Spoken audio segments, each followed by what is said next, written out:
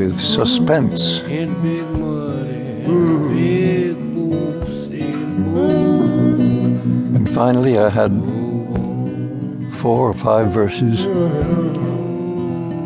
and I recorded it.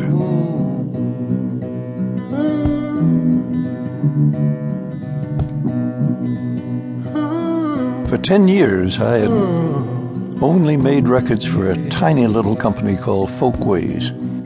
However, a friend of mine, John Hammond, asked me if I'd be willing to record for Columbia, a big company, and he was a well-known promoter. He'd discovered Billie Holiday years before. I discussed it with Moses Ash, the head of Folkways. He said, "Pete, take the job. It'll get you better reputation and I'll sell more of your records." Well, when I finally recorded this song for Columbia, it hardly sold at all. In Denver, Colorado, a man came up to me after I sang there and said, "Pete, I work in the Columbia distributor's office here in Denver.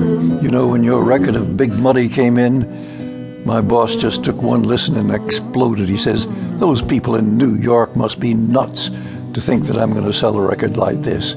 He said, "Pete, your record never left the shelf."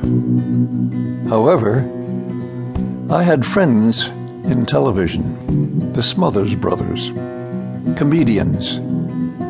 They made fun of folkies, but they were actually kind of folkies themselves.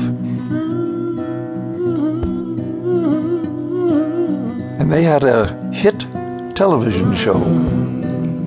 Their bosses said, "You're doing good. What can we do for you?"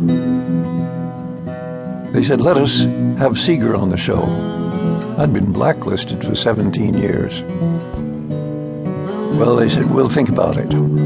Finally, they said, "Okay, you can have him on." Well, I recorded some soldier songs of various types and then sang Big Muddy.